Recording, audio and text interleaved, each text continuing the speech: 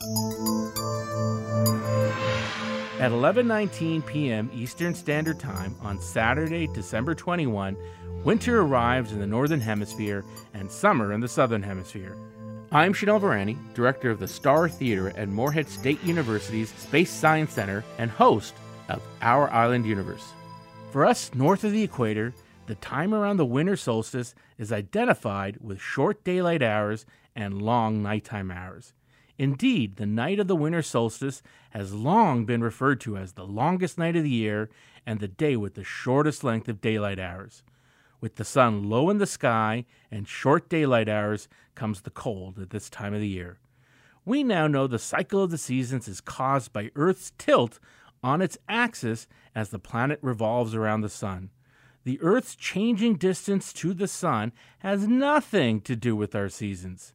Now, our ancestors decoded the pattern of the 4 seasons and figured out the order, but struggled to explain why.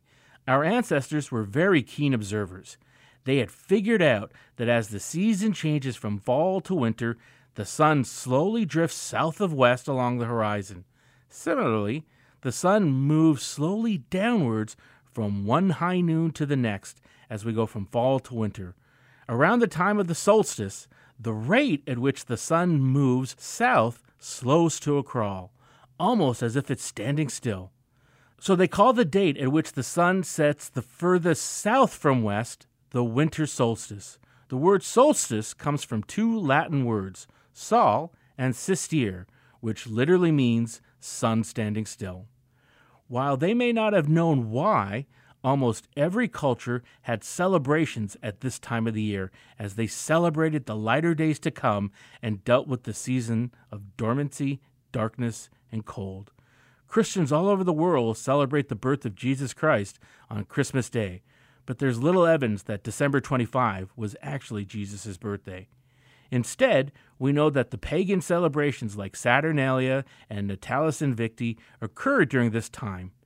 A word associated with Christmas, Yule, is derived from the Norse word jol, which again refers to a pre-Christian winter festival. So it's likely Christmas was chosen to occur on December 25 to offset these pagan celebrations. Nevertheless, it is clear that celebrations of the lighter, warmer days to come and nature's continuing cycle were common in many cultures. For me, the arrival of winter signifies the arrival of the constellation Orion in our nighttime sky.